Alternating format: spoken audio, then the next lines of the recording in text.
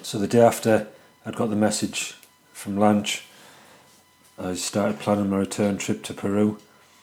I emailed Don Howard at the Spirit Quest Sanctuary, and he replied back almost straight away, which for me was synchronicity. The next ayahuasca ceremonies were in June, which was about 2.5 months away. So I started planning that trip.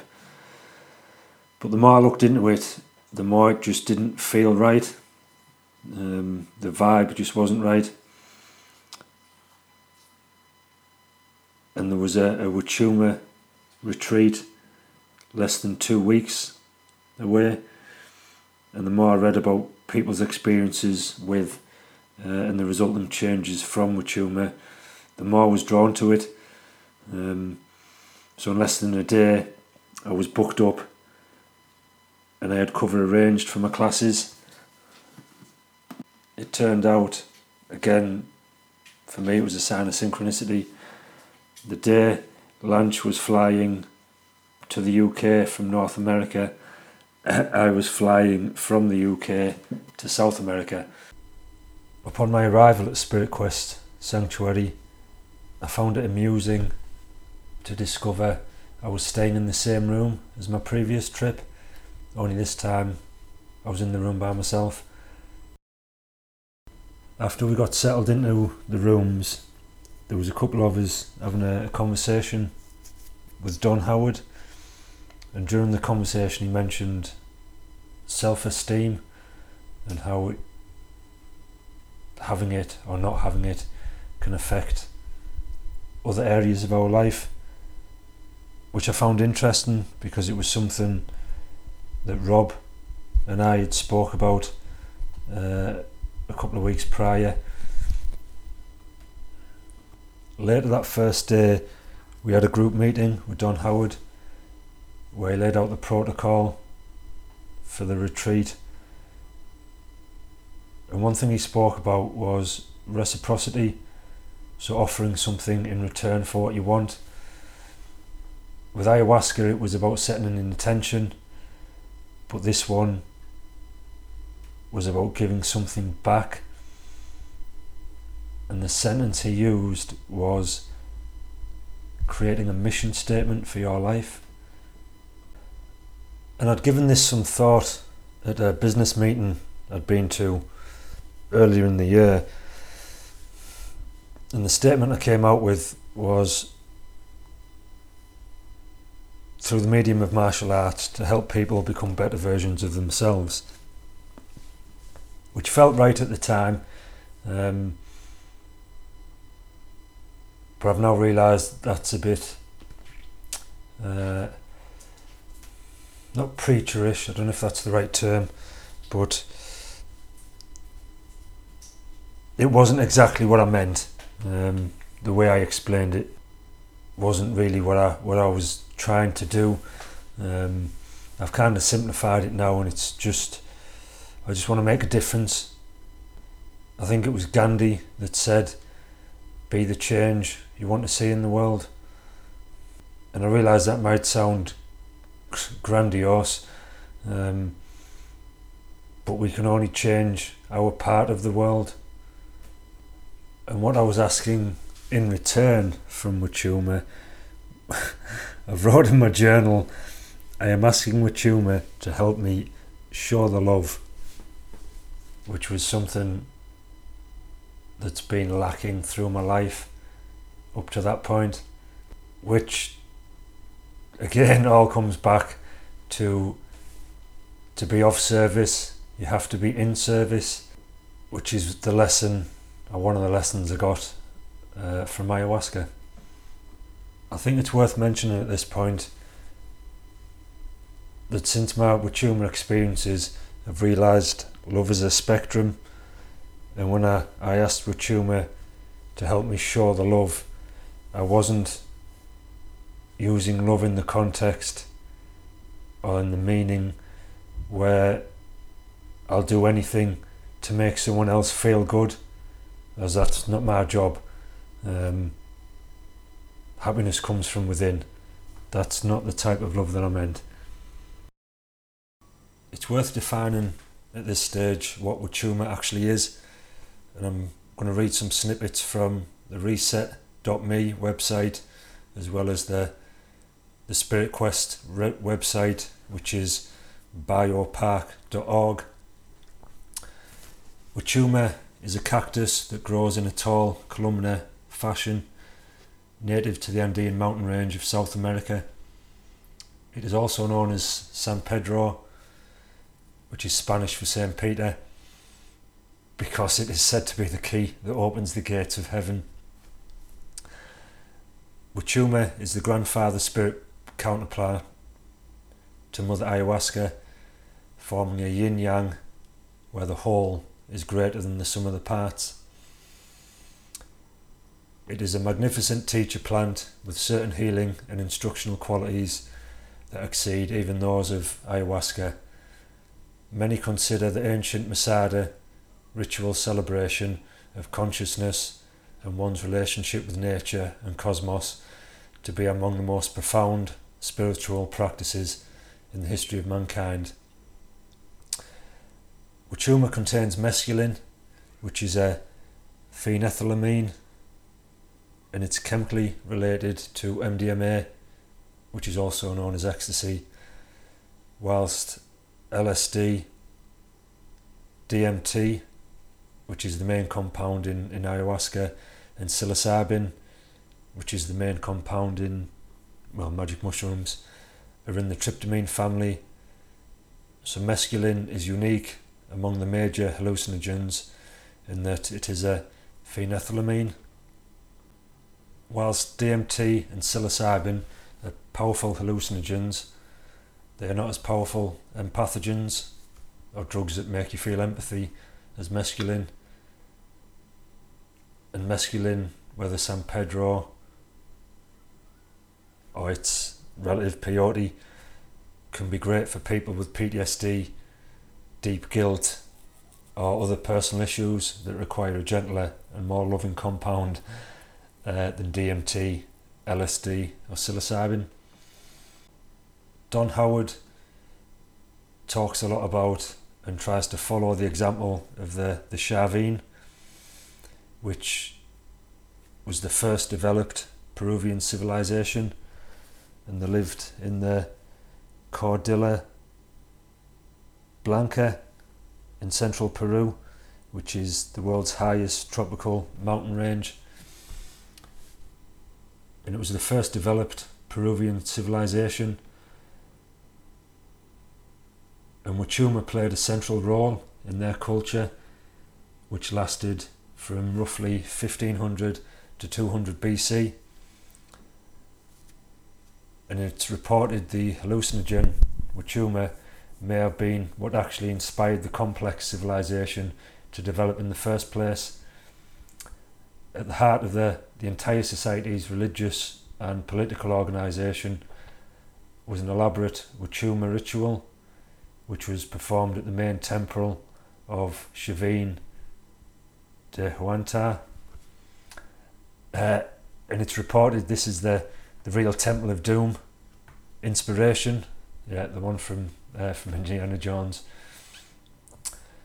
where the priests would give the people tons of Wachuma and send them through underground labyrinths, and the priests would blow shell horns and whisper creepy or spiritual stuff while the person walked through the labyrinth in the pitch black.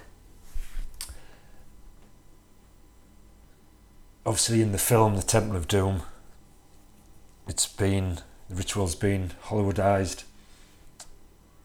The actual intent was not evil, and it's like the ancient Greek Eleusinian mysteries, initiation rites, which some scholars say also involved psychedelic substances. This Chavin ritual was designed to open up the common inhabitant to a sacred worldview that served to hold society together. It's worth noting that the Chavin culture has no evidence of a military organisation. and it lived in peace for over 1,000 years. The Wachuma ceremony takes place in a different maloka or ceremonial hut to the ayahuasca ceremonies, and it's taken early afternoon and drunk as a tea, but it's much sweeter than ayahuasca. In the maloka is an altar or masada, and it's some tables in the shape of a cross on which are draped some coloured cloths made by the local tribes, and on top of these cloths are placed a lot of ancient relics.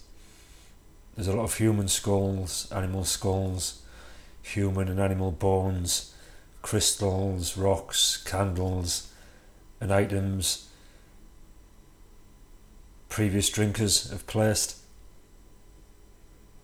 And these items are said to have an energy which I have to agree with. It sounds crazy, but I really felt that the Masada had a had a vibe to it.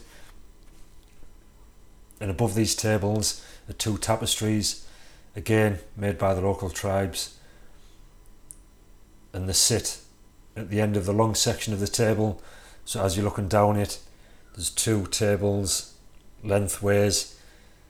Halfway down there's two tables going widthways.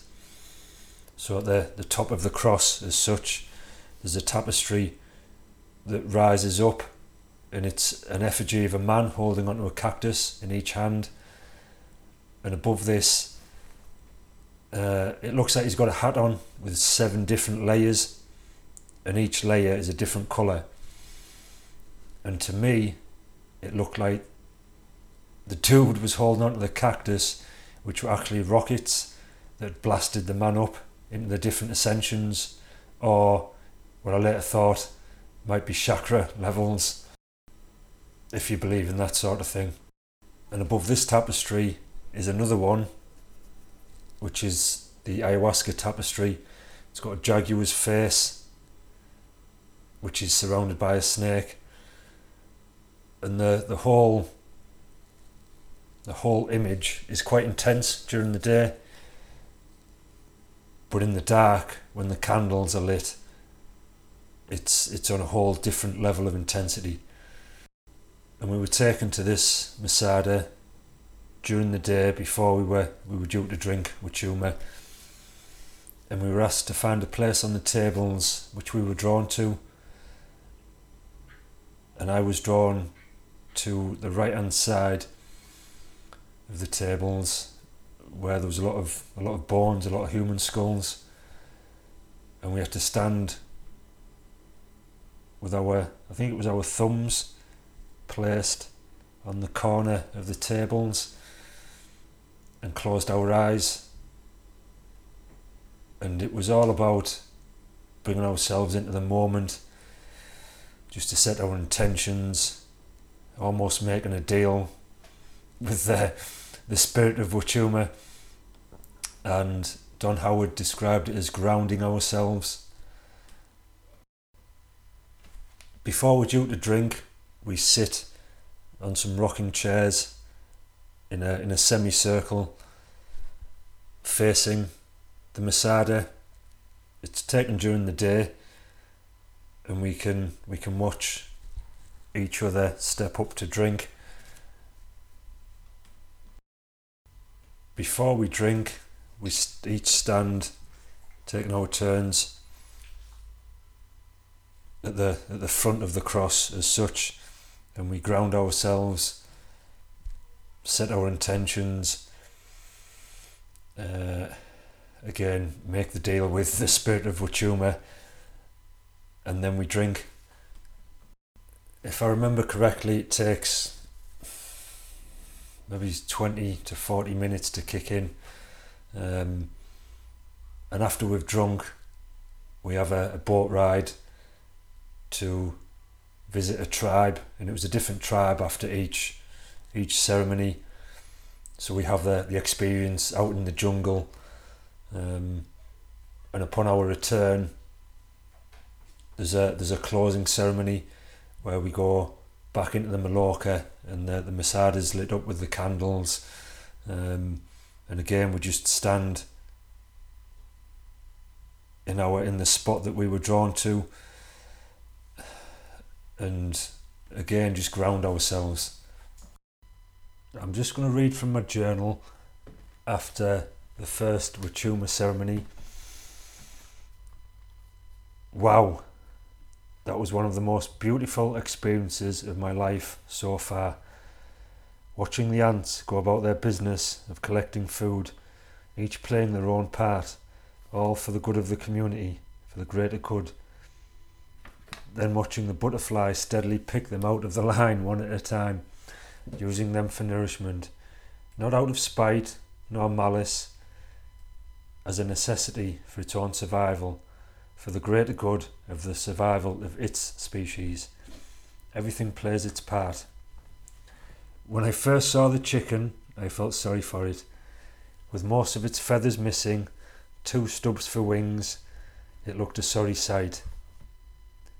Later in the day, whilst alone in the forest, I saw the chicken again, mooching the trail, looking for food.